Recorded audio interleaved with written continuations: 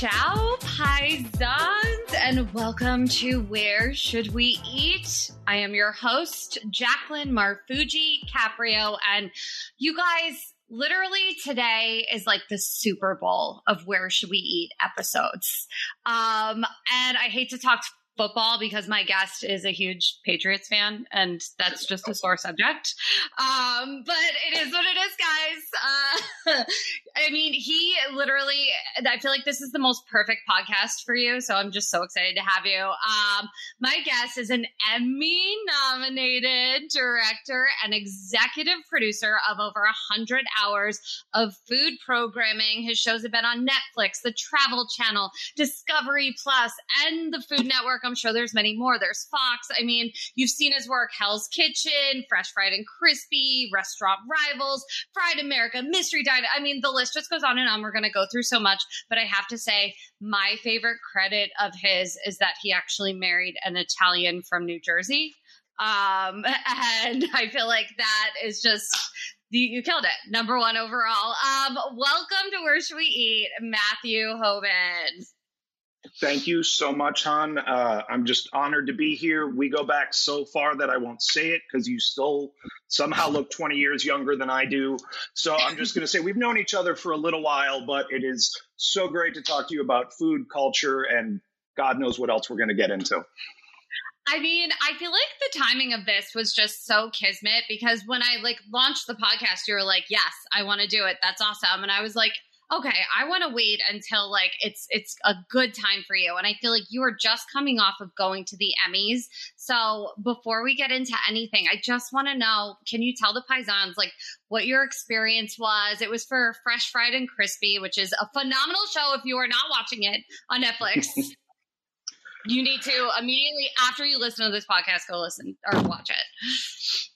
Yeah. So, I mean, first of all, Fresh, Fried, and Crispy, it was such an amazing experience because it almost didn't happen. We literally started prepping that show in January of 2020 when the world just started getting weird, but we didn't know why the world was getting weird.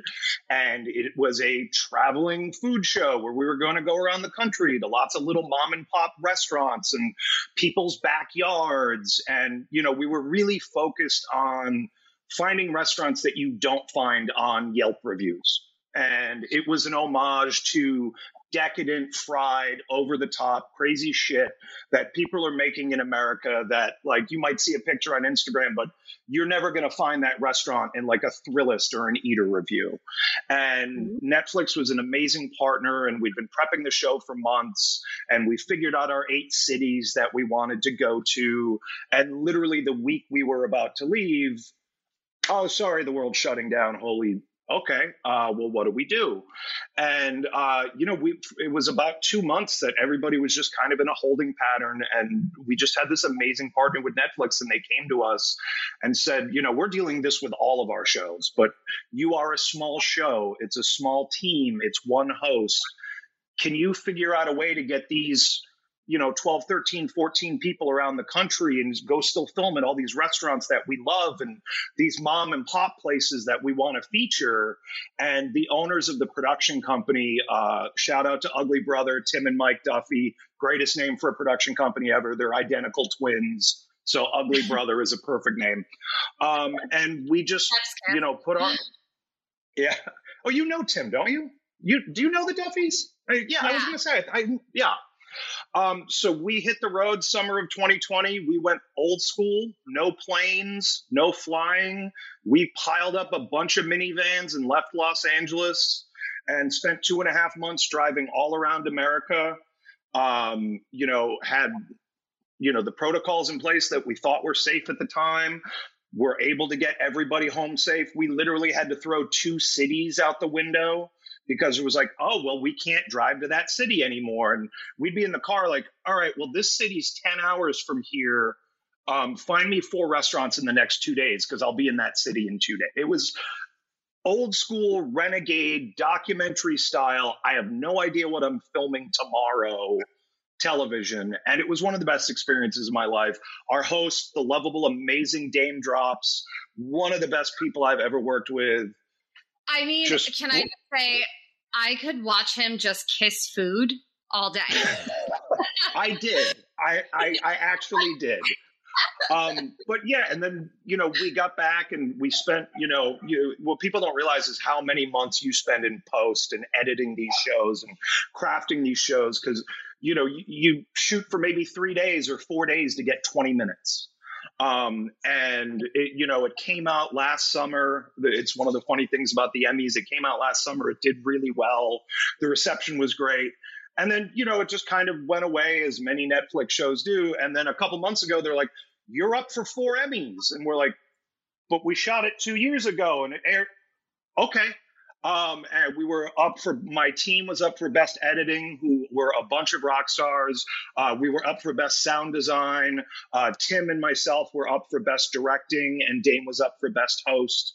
And yes, last Saturday, my mother-in-law and I got to get all dressed up. Sadly, my wife was out of town, so of course we had to spoil mom.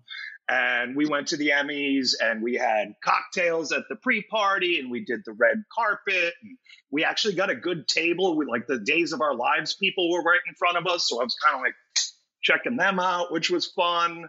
And it was just, again, didn't come home with any hardware, but just such an amazing night. It really is. You always hear it, it's just an honor to be nominated, but it was just a life-changing night. And I would, yes, I'd prefer to be holding a trophy right now, but I wouldn't change anything. And I'm just so proud of everybody that we got to work with, because it was really hard. And it was before vaccines. It was before anything else. And like I said, we were literally we were supposed to go to New Mexico and, we couldn't. All right, well, we're in Vegas. We could go to Denver. Well, what's in Denver? And we're in the car, calling restaurants, being like, we'll be there in 2 days. What do you got that's deep fried and crazy? Okay, cool. We'll do that. We can't go to, we were going to go to Austin, Texas, one of the best. Texas can't go to Texas, right? Oh, let's go to St. Louis instead. And St. Louis ended up being one of our best episodes. It ended up being the premiere episode. And literally St. Louis happened in the car driving to St. Louis, calling people, being like, we did the arancini rice balls. We did this deep fried veal parm with a deep fried green tomato on top of it thing that they just kind of created for us. Because I was like, no, I need more fried. I need more fried. And now 2 years later, they're like, it's one of our best sellers. And we just kind of made that up. And I'm like, great. It was delicious. I get it. But we also, I think the thing we had so much fun with that show is figuring out how to shoot food differently. Because when we were shut down, we had time to think about it. And it was how, you see it on gastronomy shows where you can make pots and pans out of glass and you can shoot beautiful stuff inside an oven. But we had to figure out, how do you film inside a deep fryer? And I can't give away all my secrets, but we invented some cool shit. It's okay. Safe space. Tell us. It's fine. No. We might have invented a 10-gallon deep fryer out of Borsalite glass and airplane glue. I'll leave it at that. God. Wow. Yeah. But that's so cool. I feel as a producer, because you're so accomplished and you've done so many of these shows, it has to be fun to kind of feel like you're just guerrilla warfare, out there. I felt like you had to use a lot of different, talents of yours to get these restaurants and to just pivot when things weren't going okay. Yeah. Well, I mean, I'll reveal the secret. Jackie and I went to college together and we're both theater people. And she has since gone on to be far more talented, because I learned at a young age I was a terrible, terrible actor. But I think, and I don't know if you feel the same way in your amazing stand-up career that I've watched grown over the years, it's still fun to be scared. Yeah. And there's something about being terrified that breeds creativity. And part of the reason why I love food shows is you don't know what's going to happen. They burned the chicken. That's now the story. Well, I thought the whole story was going to be about how the father and son don't really get along. Right. But the kitchen's on fire. That's the story now. And I love, in the true essence of real reality television, which I hate using that term, I love never knowing what's going to happen next. And those are my favorite shows to work on. And, it's the reason why my hair is so gray at a relatively young age. And I have a little bit of a drinking problem, but, I still love it. And I'm going to keep doing it till I don't love it anymore. Hey, you know what? At least you still have hair. That's that's a win right there. The wig's working. Okay, cool. Yes. I want to know, and I feel like everyone that watches these shows always wants to know, do you guys eat all the food? Like, is the host eating everything? Is the crew like chowing down? Are you gaining like 50 pounds every time you go through a season? How does that all work? So when you watch like, I don't know, like Planet Earth or something like that, and you see the lion get the kill, and then the 50 hyenas descend on what's left of it, that's the crew. That is us. Because whether, for all the years I did Bizarre Foods with Andrew Zimmer and doing Fresh Fried and Crispy with Dame, they have to eat a lot of food. And some of them are big boys, but, oh, I missed the shot. Can you eat that again? Oh, can we bring another burger out? Like the egg yolk didn't burst. And sometimes they just look at you like, dude, I've eaten this like 7 times. But as soon as we yell cut, you see all the cameras go down, the audio goes down, and all of us descend on what's left on the plates. Oh my God. And yes, you almost always gain a lot of weight on these shows. That's okay. It's like happy weight. And you lose it when you stop working on it. It's fine. Well, then you come home and you sit in post for 6 months, and that's when you lose the weight because you're just watching the food all day long while eating like a salad going, don't order mozzarella sticks. Don't order mozzarella sticks. Oh, I'm such a dumpster fire. I came home the other night after like a night out, and I had like a kale salad, but then I just made mozzarella sticks and I like put them on top of the salad. Season 2, I would feature that. That sounds amazing. Oh, that's terrible. No, I love it though. I love what you guys do. Again, Dame is amazing. And I feel like anyone that hasn't watched it on Netflix yet, you need to watch it. Is there a season 2 coming up? I'm not currently. I mean, obviously we were kind of hopeful at the Emmys that maybe some awards would maybe push the envelope a little bit. I mean, obviously Netflix is going through some transitions right now. We're hopeful. We're fingers crossed. It's the nature of our business. Sometimes they pick it up 5 minutes later. Sometimes they pick it up 2 years later. You never know. You never know. What do you have a favorite episode or a favorite like memory from that like everyone, like if you only have time to watch one, like do you have like a favorite city? I mean, we were pretty spoiled in all of them, but Baltimore we started the episode with this lovely young gay black man called the Blue-Bearded Foodie who dyes his beard blue, big surprise. And we're eating like this giant colossal crab sandwich.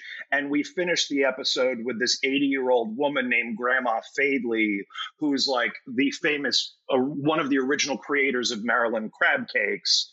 And she's like pouring out white wine and posing like a gangster. And she's like swatting the camera away because she doesn't want us to see what's in the secret sauce. It was just an homage to all Baltimore seafood decadence. It was one of our better episodes for just beauty and it's a visually stunning episode. Cleveland getting to film at the Rock and Roll Hall of Fame was pretty badass. And like eating deep fried burnt ends, mac and cheese outside of the Rock and Roll Hall of Fame with one of the guitarists from Warrant was like a weird childhood thing of mine. I was like, hey, the guy from Warrant owns a food truck. I have to put him on the show.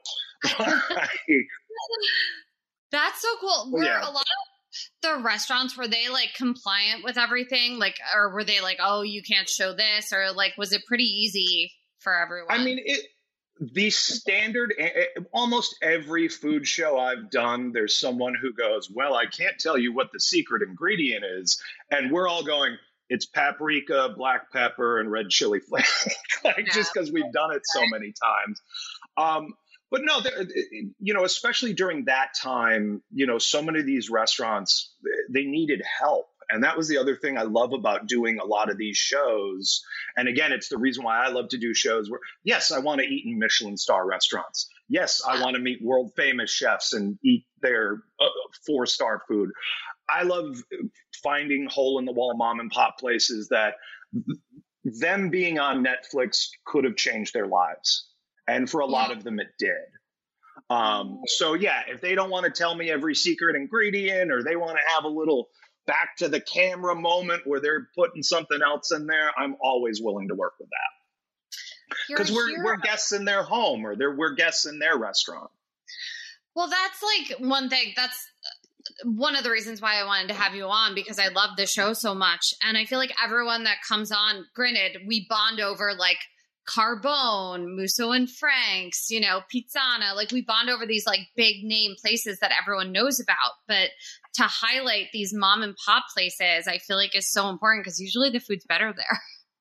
Yeah. I mean, it's, you know, I've been listening to some of your other episodes as I was getting ready for this. And it was really funny because, you know, I've been out here since 2005. I don't think I've been to 90% of the restaurants that you guys talk about. And, you know, it was because I spent the first half of my time in LA living in the Valley, and I was broke. And I now live in Playa del Rey. And when you live in Playa del Rey, you don't leave Playa del Rey. So it's like, wait, I have to go where? I don't need to go. I'll go to Inglewood. That's about as far as I'm going to go for a taco. I love it. You need to go to Hilltop. There's the guys that own the Parlor, where the sports bar I worked at for a decade. Oh, I remember. Yeah. Which, by the way, if you had done an episode of Mystery Diners there, we'd all be fired immediately. Yeah. That's we actually the first season of that show, we had to do the whole thing in Arizona, just because of back at the time, the hidden camera laws. Like, we couldn't film in California because it's a 2-party state.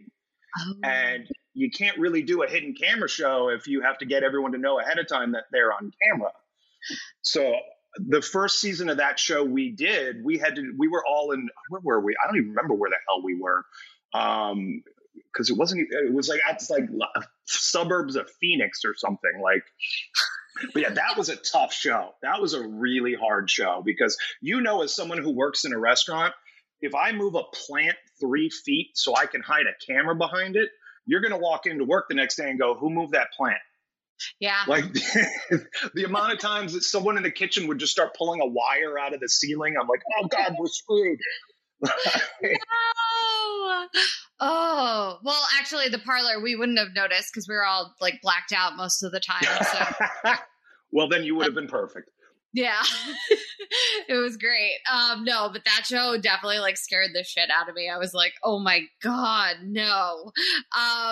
You mentioned Days of Our Lives at the Emmys before. I was watching your Private Chefs of Beverly Hills show. And that was my first food show. That was your first food show? Guys, that was my very first food show.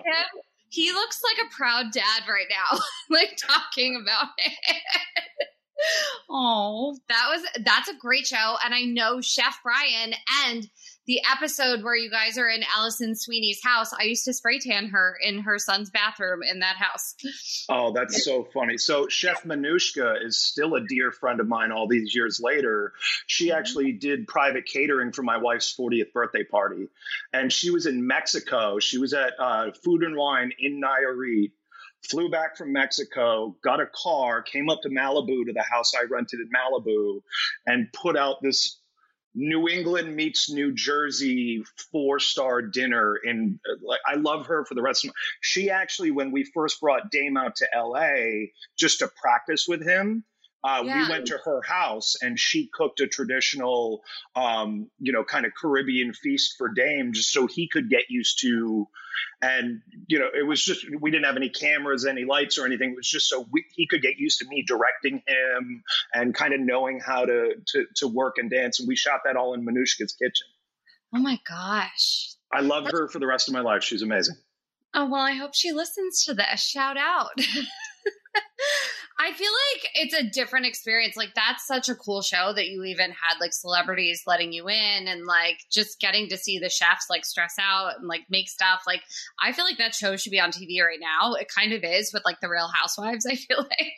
A bit. My favorite one was the late great Meatloaf.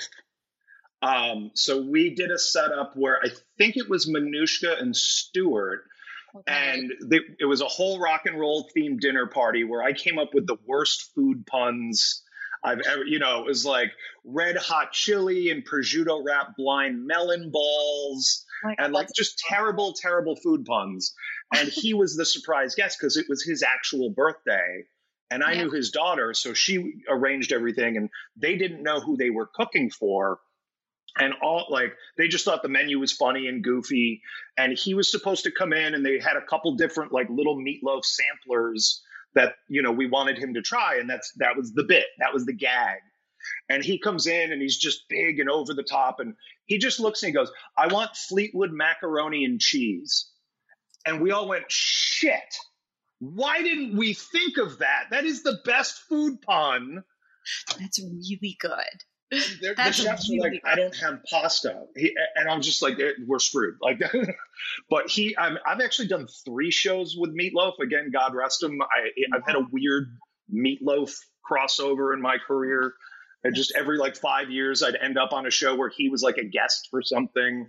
But his daughters were always amazing. But yeah, that was definitely filming Meatloaf eating meatloaf was a sentence I never thought I'd say in my life. Absolutely not. Now, you grew up in New England, so okay, guys, I sent Matt I usually call you Hobin. It's like weird for me to even use your first name. Everybody still calls me Hobin, including my wife, so don't worry about it.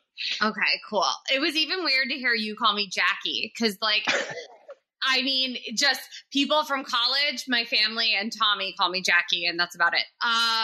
Everyone else is Jacqueline or dumpster fire. I want to know, I didn't even send you these questions, but like you're from New England and I know we have a few listeners that grew up in Rhode Island. Shout out Lara.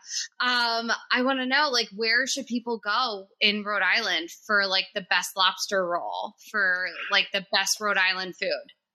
Yeah, it is, we are the smallest state with the biggest arrogance. And, I've been blessed to be all over the place and I'm still just so passionate about Rhode Island food. And I was actually just home 2 weekends ago.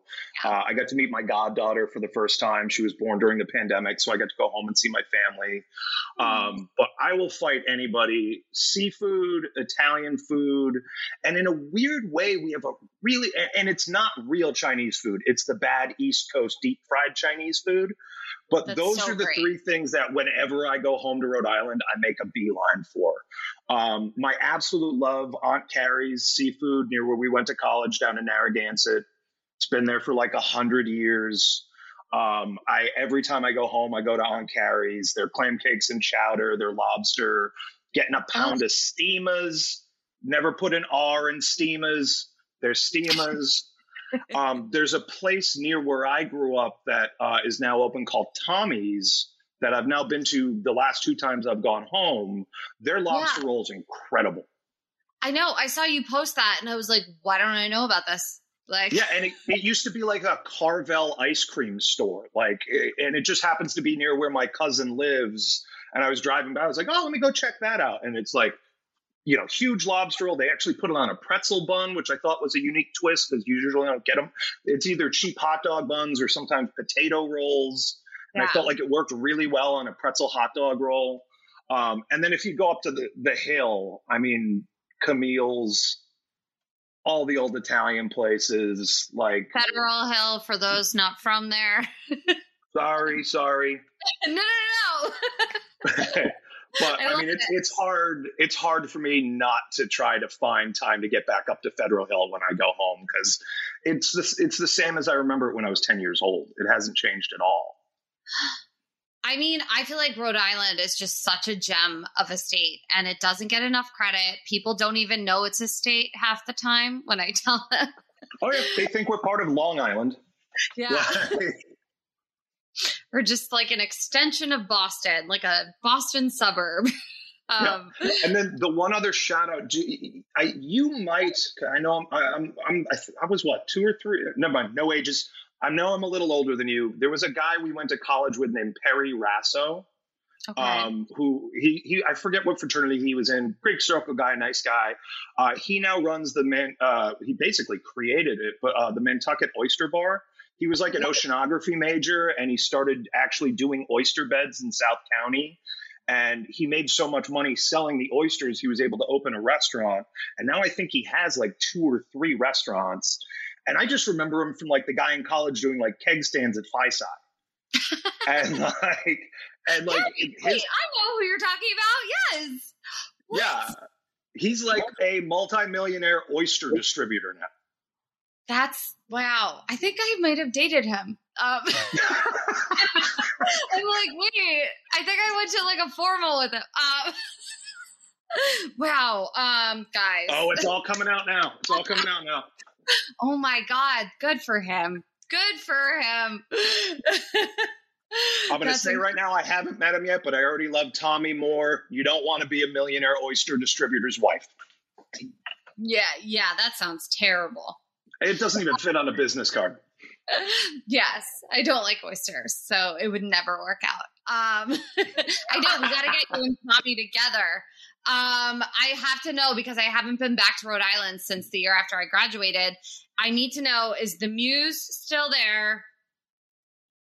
Is Black Point still there? Is the Coast Guard House still there? And is DP Dough still there? I believe we are 3 out of 4. I haven't. Coast Guard House is definitely still there, because I think I just saw like my cousin at his high school graduation party there, and I was like, oh, I remember that. I believe the Muse is still going strong. DP Dough is definitely still going strong, but I'm pretty sure Black Point got like bulldozed and turned into like condos near the water. Got it. Cool. Good to know. But they used to get shut down all the time for us drinking underage there anyway. So the fact that they even stayed open that long. I know. It's insane. Amazing. I want to know. So how did you evolve into this like food show producer? Because I feel like I never would have been like, oh, Hobin, that's what you're going to do when you move to LA. Like, how did this all evolve? I mean, I would agree with that assessment of I never would have thought it would have happened either. You know, when I first started working in TV, I very much had the same approach that I think we all had in theater, which was learn everything because you just want to be a part of the process. Mm-hmm. And, you know, now years later, anybody I work, whether you're a productionist, like learn about cameras, learn about audio, learn about lighting. So when I first started, and certainly when I first moved out here, I was taking every job I could get, but my resume made no sense. Like, you know, one day I'm working on The Ultimate Fighter, watching people beat the hell out of each other. Then I'm doing Super Nanny, watching little kids cry and their moms like beg, like, how do I make my kids stop, you know, breaking the TV with a golf club? And, you know, I did Private Chefs of Beverly Hills was a great experience, but I was just kind of taking the jobs as they came. And there was never really a connective tissue to one job to the next. I was just trying to build my way up. And then I was very lucky that a friend of mine got me an interview with Hell's Kitchen. And if there are 2 people that I can honestly say changed not only my career, but my life and the way I think about food and travel and everything, first it was Gordon Ramsay and then it was Andrew Zimmern. Because when I got to Hell's Kitchen, I was late 20s. I was arrogant, but I had no self-confidence. I was faking it till I make it like we all do in LA. And then all of a sudden, I'm part of the biggest machine in food television. And if you can't keep up, you're gone. And I did season 9, and I mean, we were living there. Like, you know, you'd work like 18, 20 hours a day, go sleep on a couch in the production office for a couple hours, and then go wake the cast up at 4 o'clock in the morning with a bullhorn so you could fuck with them for the next prank or something like that. And it was just a month straight of just, and it was amazing because it was like, you know, most shows I'd worked on was maybe 10, 15, 20 people on the crew. This was over 100 people all working together as this well-oiled machine. And I was one of the senior creative producers on that show, which meant every 4 episodes, I was in charge of all the creative of that episode. Mm-hmm. And watching Gordon as the character and then Gordon as the human and Gordon as the producer, I realized like, if you have your shit together and you bring your A game every day, this is the greatest job in the world.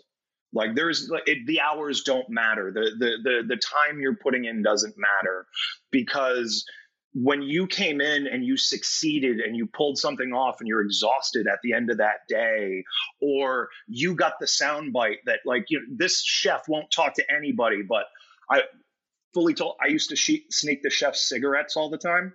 I'd get the best interviews. Elise hates everybody. Elise, well, I like Matt. Tell you what, let Matt do my interview because I don't like that other producer. And then like 20 minutes later, I'm throwing her a couple like Camels or something like that.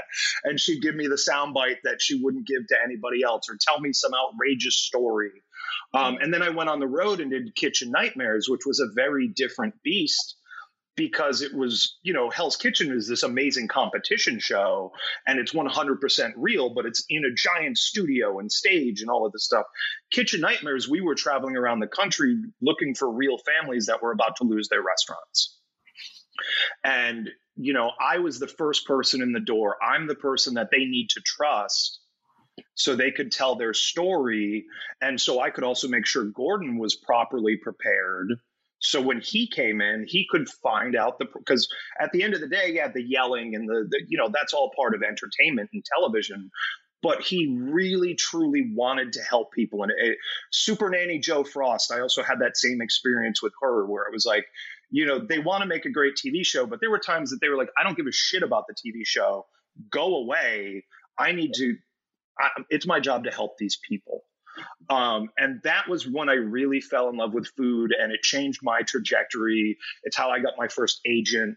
It's how I started climbing farther in my career faster than I expected. And then I got Bizarre Foods with Andrew, and I spent almost 5 years. I would still be doing that show for the rest of my life. Like Bizarre Foods, I got to go all over the world. And yes, I've eaten brains and testicles and eyeballs, and I've eaten all the crazy shit, but that show was never about that. It was about what you think is weird is normal to someone else. And you have a grandma and I have a grandma, and like, we both grew up in Italian homes. So something like a blood sausage or capicola or mortadella, like things like that might be normal to us, but someone from the Midwest is like, ew, blood sausage, I would never eat that. Yeah. But then you go halfway around the world and they think processed cheese is disgusting, and why would you eat that? But they're cooking up raccoon or squirrel. And the more time I spent on that show and the more episodes, and again, I worked on it for over 4 years, it just made me fall in love with how important food is to connect people. Because at the end of the day, you may think it's gross, or if you close your eyes and pretend you don't know what it is because they just told you what it was, 9 times out of 10, it's delicious. Mm-hmm. And again, I ate all the shit he ate. As soon as we were done filming, I'm pushing. Yeah, I'll eat the black bear's heart. Yeah, I'll eat the marmot or whatever that thing was. Because how could I not? Like, I'm never not going to, Amalfi Coast. Like, I'm sure you've heard of Cultura. I went to a place where they make Cultura. It's the worst smelling thing in the world, but as soon as you pour a little of that on pasta, it's the best pasta you'll ever eat in your life. And it's essentially just rotting fermented anchovy juice.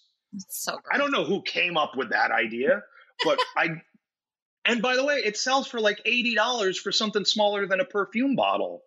And it's delicious on everything. So it changed my way that I looked at the world. And certainly, like when we talk about restaurants and whether I'm in LA or whether I'm traveling, I look for and I'm certainly not in shape, but at least I'm a big guy. So at being 6'2", 250, I don't worry about getting robbed or mugged necessarily like someone like yourself or someone else would. But when I see like the weird little shack at the end of the road that has smoke billowing out of the ceiling, I know that's going to be better food than like going to Senior Frogs right off the boat on the cruise ship. 100%. And we have a trip to Italy and Ireland coming up. And I feel like, Amazing. yay, I've never been to either. So where are you going? We're going to Dublin and then Kilkee, Okay. Ireland, and then Italy. We are going to Milan, and then we're staying in Rapallo, but we're doing Portofino, Santa Margherita, Cinque Terre. Amazing. Oddly enough, some of the best Chinese food I've ever had in my life was in Dublin. I knew you were going to say that. And I don't understand. What? I went to, it was when my wife and I first started dating, and I think it was after too many glasses of wine. Mumford and Son and Edward Sharpe were playing in Dublin's version of Central Park. Are you? And it was like an all-day music festival. And it was like in a couple of, and she was like, why don't we go? And I was like, because what? No, we're not going to Ireland. And she's like, fuck it, let's just go. And this is part of the reason why I fell in love with my wife, because she's even crazier than I am. So next thing I know, we're because we were working. So we're taking like a Thursday night red eye to Dublin, getting in Friday afternoon, answering emails. So it seems like we're still at the office. Yeah. Anyone who I used to work for, you didn't hear that part. We went to the all-day festival on Saturday. It was an amazing music festival. Like there were like 12 bands. Mumford and Son was unbelievable. Edward Sharpe. And then we just woke up real hungover on Sunday, and we're just kind of wandering around, and we found this little Chinatown that was like 3 blocks off the main drag of Dublin, and I'm blanking on the name. And we just had this incredible, and yes, hangover lunch, obviously, but like it was just delicious Chinese food, saved us from the headache, and then we hauled ass to the airport so we could get back to LA to go to work on Monday. Oh my God. That's epic. We've done that a couple times. I went to a Giants game in London on a Friday and was back in work by Monday morning when they played the Rams that year a couple years ago. I don't think I've ever been more jealous of you. You have no idea. I have a lot of airline miles, but my Amex is also overextended. So, wait. So, I want to get that. Oh my God. I feel like this needs to be like a 4-part episode because I feel like there's so many goddamn things I want to talk to you about. I don't want to forget. I want to ask you about Restaurant Rivals. Because I mean, John Taffer, I could watch him for hours and hours and hours. I don't know as much about Chef Irvine. I'm sure he's lovely and all of that. Can you tell us about that show for anyone that hasn't seen it and what the experience was like working on that? So I will lead with, that is the only food show I've ever worked on where I lost weight. It was the craziest. So that show, John and Robert are dear friends in real life, and they're on different networks, and they often don't get to work together much unless it's like charity events or things that aren't televised. And Chef Irvine is very much, and I don't want to speak for him, but he is a chef. He is, if the food is amazing and the restaurant's running properly, the people will love it. And John is much more of a front of house experienced guy. He knows food real well, but he's not going to get in the kitchen and cook. So the concept of the show was, who's right? So what we did, it was a 3-episode competition. It was a best out of 3. We picked 2 restaurants that were in close proximity to each other. Day 1, they both went to the first restaurant, had lunch, tried all the food, met the staff. Then they went to the second restaurant, did the same thing. And then literally, because this was all real, until they flipped a coin at 6 o'clock at night, that first night, and that coin hit the ground, John didn't know which restaurant he was getting, and Robert didn't know which restaurant he was getting.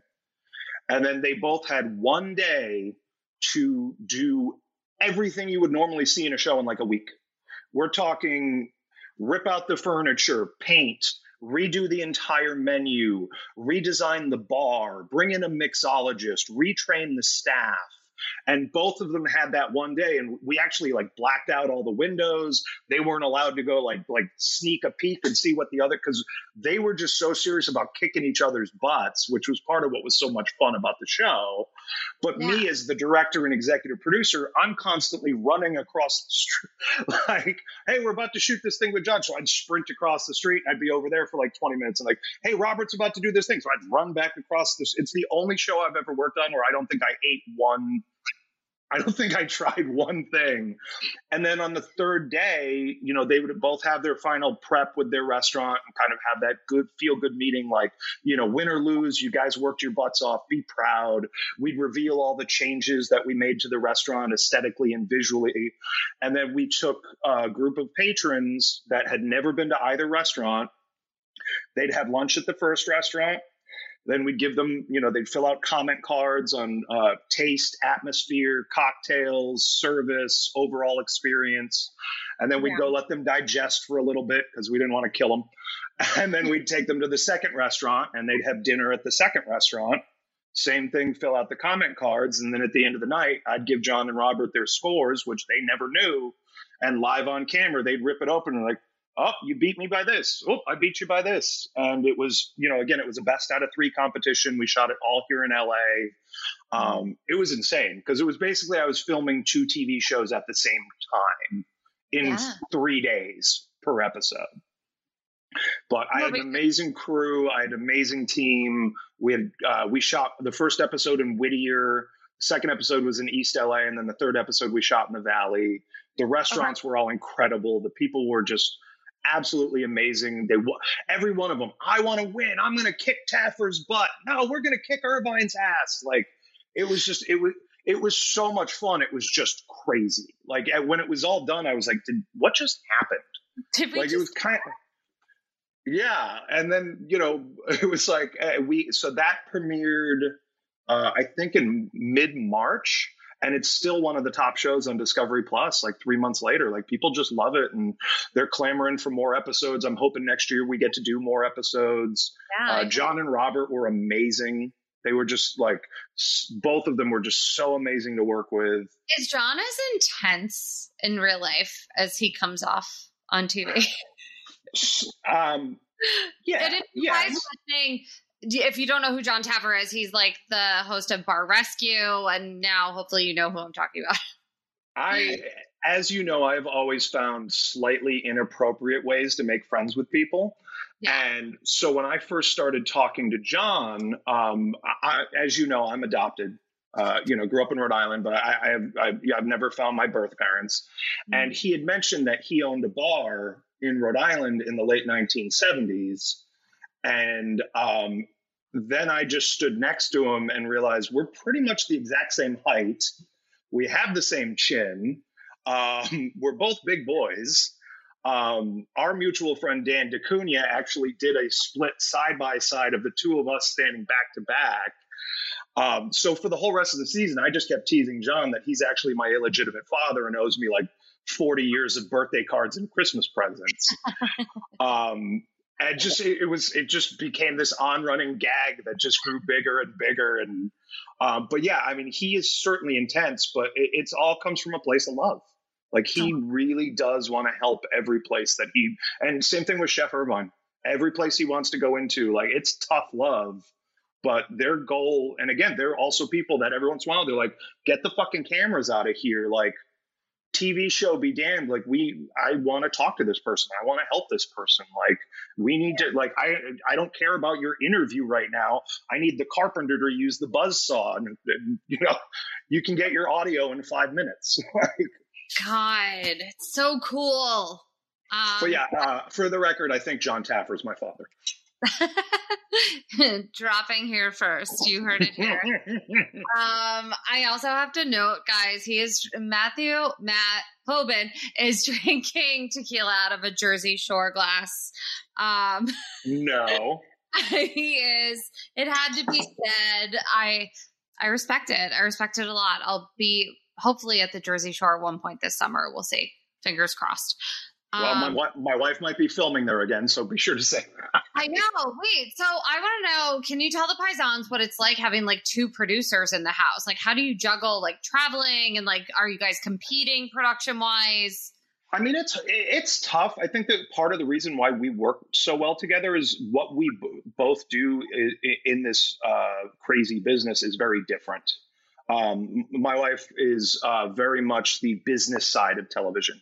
So whether it's payroll, schedules, booking hotels, flights, managing 100 people and making sure that everybody is where they are, where they need to be.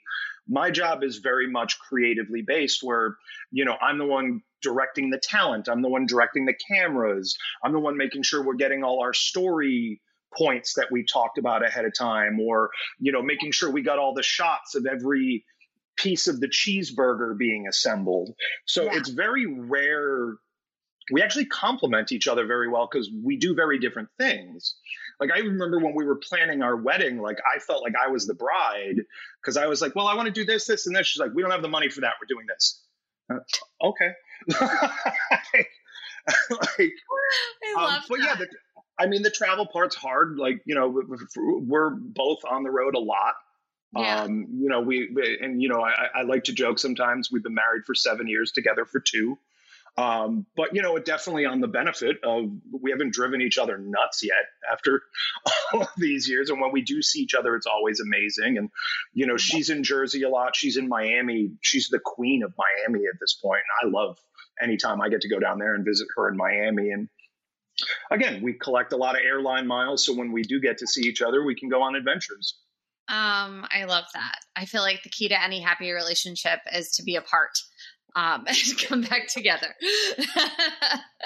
You're not wrong. But like I said, I've got the mother-in-law right down the street. So like, I'm still buying drinks, spending money, and taking someone to the Emmys from the family. I mean, what a goddamn class act. Okay.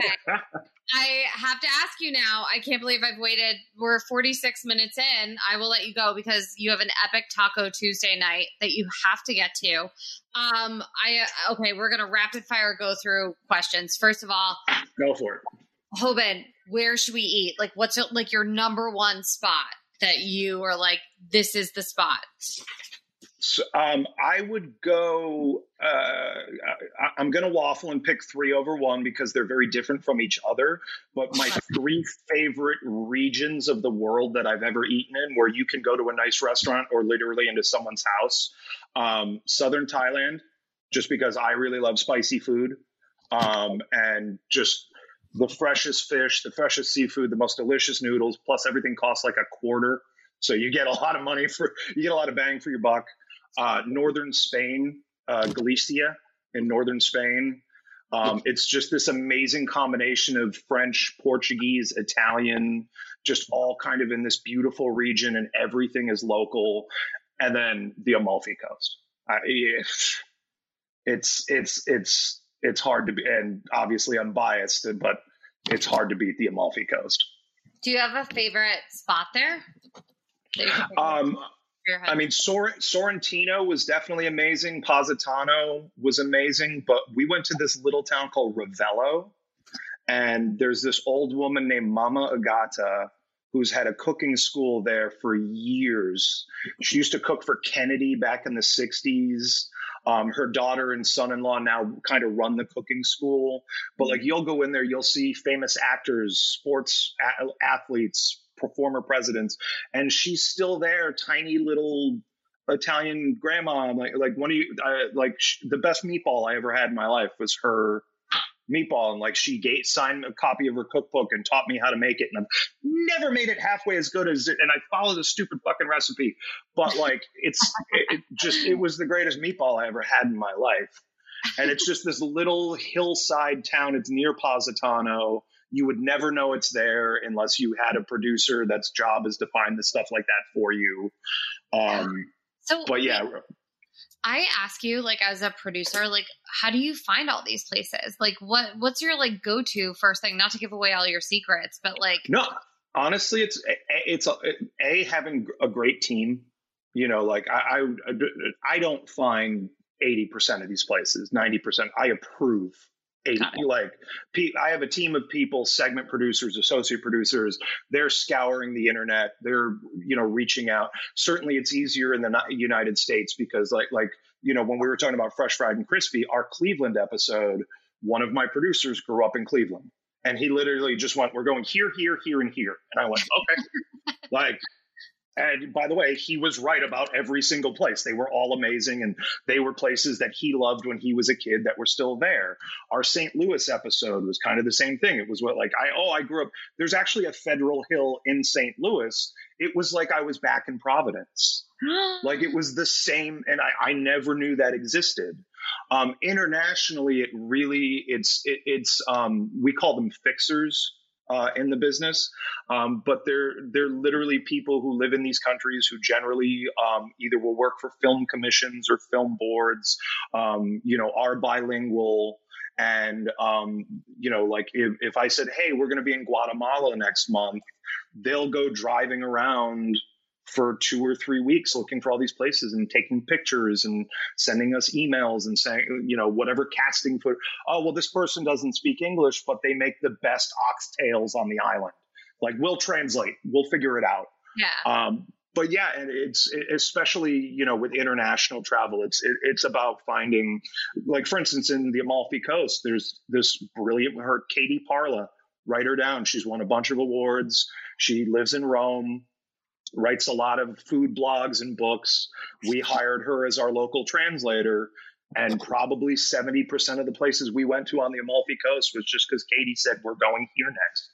She took me to a pizza place that was in a bowling alley. And I was like, really? This is my first night in Sorrento. And she's like, this is the best pizza in Sorrento. And it was in the back of a bowling alley. It was possibly the best pizza I've ever had in my life. I love that. And that's why I feel like you have to, if you're a restaurant, you have to like show love to the patrons that come back a lot, like your regulars, because you never know. You could end up on a show that you produce on Netflix. So yeah, it is about the mom and pop places, because I feel like that's what people remember. Do you have a food flex or a favorite dish you've either ordered somewhere or a dish that you make that you can give us hot tips on? I'm certainly, and I give my brother-in-law credit because he's much better at cooking. I am a foie gras junkie, and I know that will get me in trouble with PETA. And it's legal here in California again. But there's just, whether I get it at a restaurant, whether I cook it, whether my brother-in-law, who's much better at cooking it than I am, and I think he just got here, so he can probably hear me saying that. Seared foie gras with some sort of like a raspberry compote or some sort of acidity to balance it out, and then put it on my favorite thing we make is we do a sesame bok choy. And then we put the foie gras on the bok choy, and then we top it with the either raspberry or pomegranate compote. That's the bougie stuff. Now, if we're just going ghetto fun, give me like some bone marrow, give me like some pork belly. And okay, that's not ghetto. That's still bougie. No, but think about it. It is now. That's not the food people were eating a couple years ago. Nobody ate offal. No one, people are always like, ew, you ate brains and you ate this. And that, like, those foods are bizarrely becoming trendy now. 6 years ago, when I was eating liver or kidneys or testicles, and everyone's like, oh my God, how do you eat that stuff? Now I see it at fine dining restaurants, and I'm like, I ate that in a barn in Oklahoma, and it was way better than this shit. Oh my God. What's funny? I saw that you wrote that you'll try anything once. I feel like you should say you'll try anything twice, because you might not like it the first time.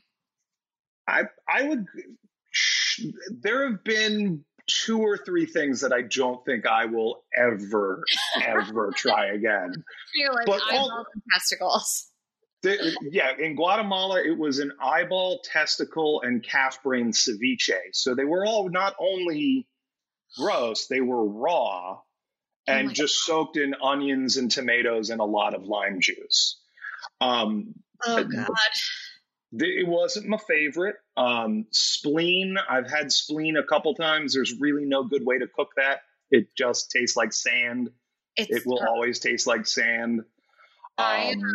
When we were on our military tour, we went to Portugal, and I forget what part of Portugal it was, but we were all really hungover this one day, and they made us get up early and go, and it was like winding roads, like up a mountain, and we had to go just what you want to be at that time. Just what you want to be. And we had to go, and it was this lovely, it was some holiday. It was a Portuguese holiday, and they literally like brought us out back, and they showed us like these vats of just kind of like bone broth and like all that stuff. And we were like, okay, like we could get down with that. And then they sit us down with like everyone local from the town, and they just start bringing out platters of every part of the calf, like animal, like the cow. And it was brains, spleen, like all of it. And I just remember sitting there just being like, bleh.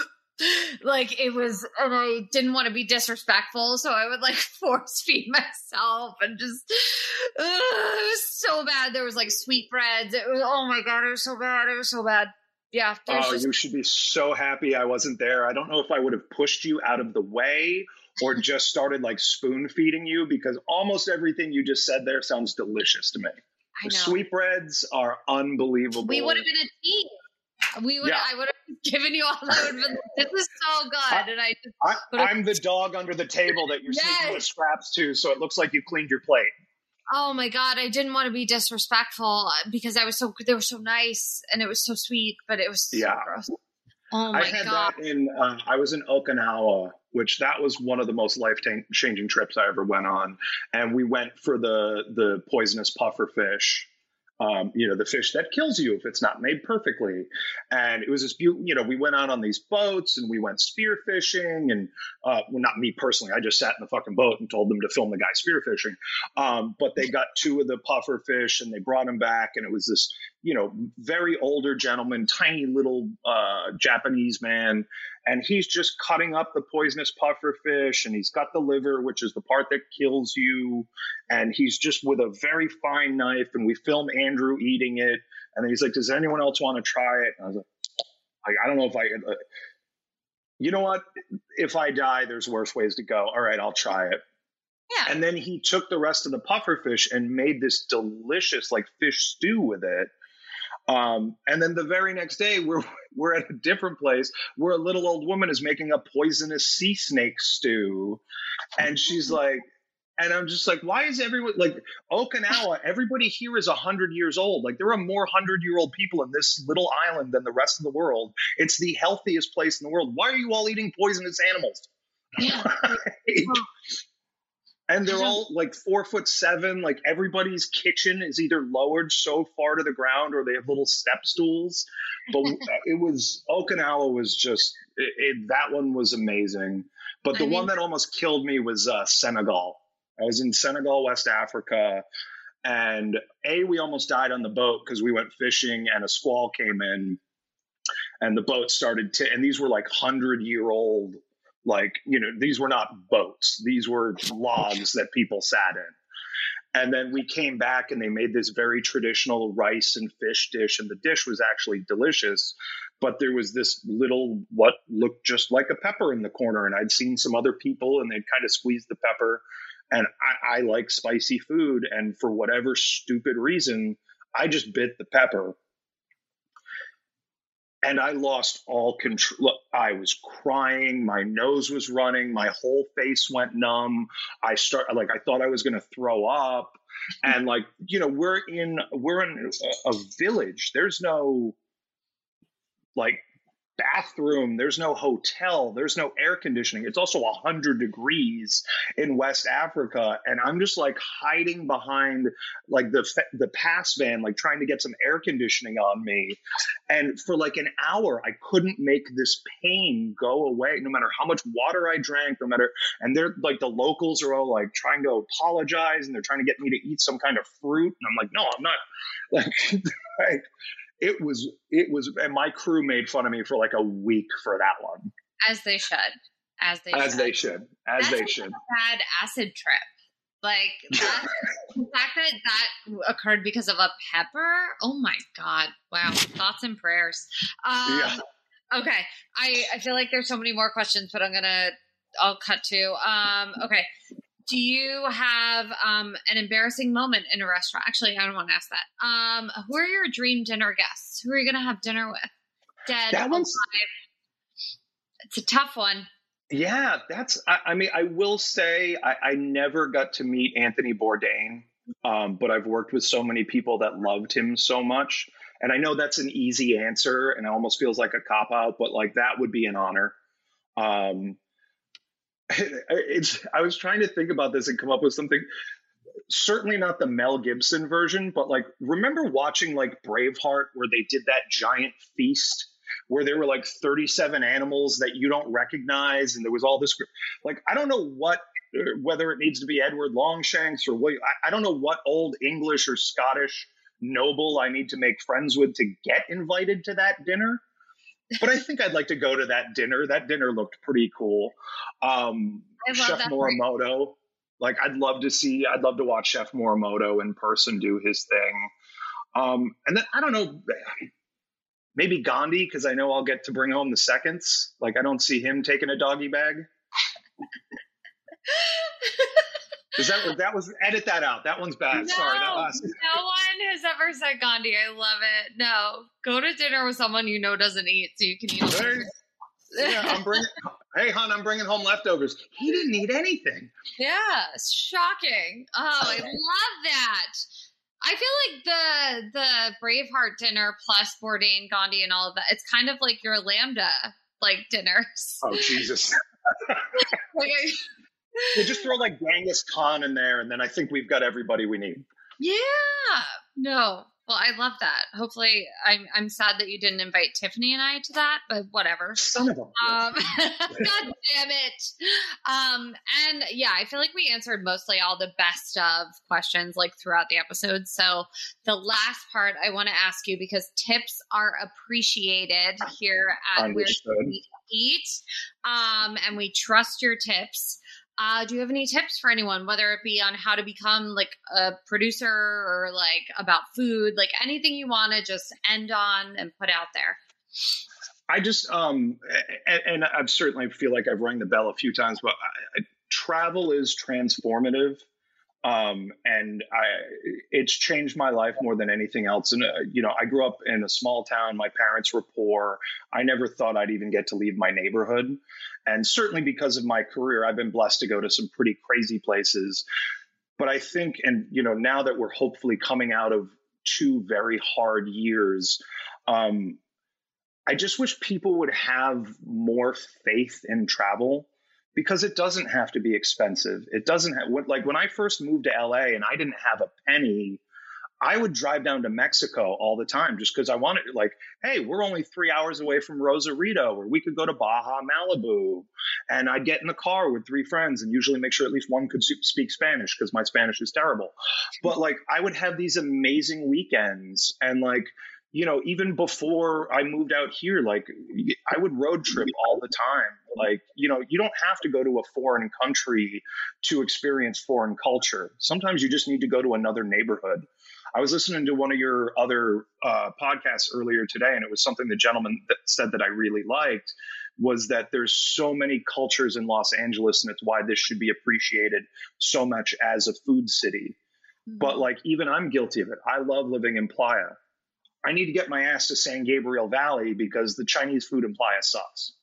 Like, there's no good pizza in my neighborhood, but like, I can take you to the best sushi place that, forget Nozawa, forget Sugarfish. I will take you to a hole in the wall sushi place that will blow your mind. That's walking distance from my house. And I think we all get very comfortable with our little 5-mile radius, and I'm guilty of it too. But I just think there's nothing more important than travel, and food is just an extension of travel. And being able to sit with people and eat with people and shut the fuck up about politics or religion or all that other stuff. Just have a couple drinks and have a good meal and learn about somebody else's culture while teaching them about yours. You'll go home happier. You'll go home smarter. And you'll never know who 10 years later, 20 years later, you'll still be friends with. I love that. I don't even want to interject because I feel like that was so beautiful. And that's the whole point of Where Should We Eat podcast. You're going to be our new trailer. No, that's the whole point of the point of going out to eat or going to someone's home. Obviously, this isn't just about like going to like cool restaurants. It's about like sharing a meal with someone, because I feel like that's where you let your guard down. That's where you can have fun and relate to someone and learn about things and disagree on stuff and come back around. And I don't know. I feel like there's a reason why people, when they start relationships, they go on dates and they eat food together, because you have to like see how someone like is in that environment. So I mean, if I could have a mantra, it would be, you'll learn more at the dinner table than anywhere else. Oh my God. Yes. Yes. Well, that's going to be a quote. That's a quote of the episode. Matt, thank you so much for doing this. I feel like we just need to have you on as like a correspondent, like all the time. I don't want to keep you from your Taco Tuesday, but pimp your shows out, pimp yourself out, tell people where they can find you if they have any questions or anything. Yeah, I can't tell you anything about it now, but I'm proud to say I just booked a new gig. I start next week, and it will be airing, I think, next February on Tubi, if I can pull it off in time. Fingers crossed. Yes, Tubi. Indeed. We like Tubi. I have movies on Tubi. We're big Tubi fans. Excellent. Yes, and shout out to anyone listening that went to University of Rhode Island with us. We're both very sorry. For different reasons, but we do owe a lot of apologies to a lot of people. But also very grateful. So I hope you guys enjoyed this. Thank you so much for being here. You're the best. I'm so proud of you. Like, seriously, so proud of you. Keep killing it. Keep doing big things. And I know you're going to win that Emmy someday. And guys, thank you. Guys, Paisans, thank you. Thank you for listening, subscribing, rating, reviewing, and please share with your friends. I have a bunch of shows coming up on the East Coast and something brewing that I can't tell you about now, but hopefully I can tell you about soon. So check out my Instagram at JacquelineMarfuji, because that's where I list all my dates. And I hope you all have a magical week, and grazie and ciao.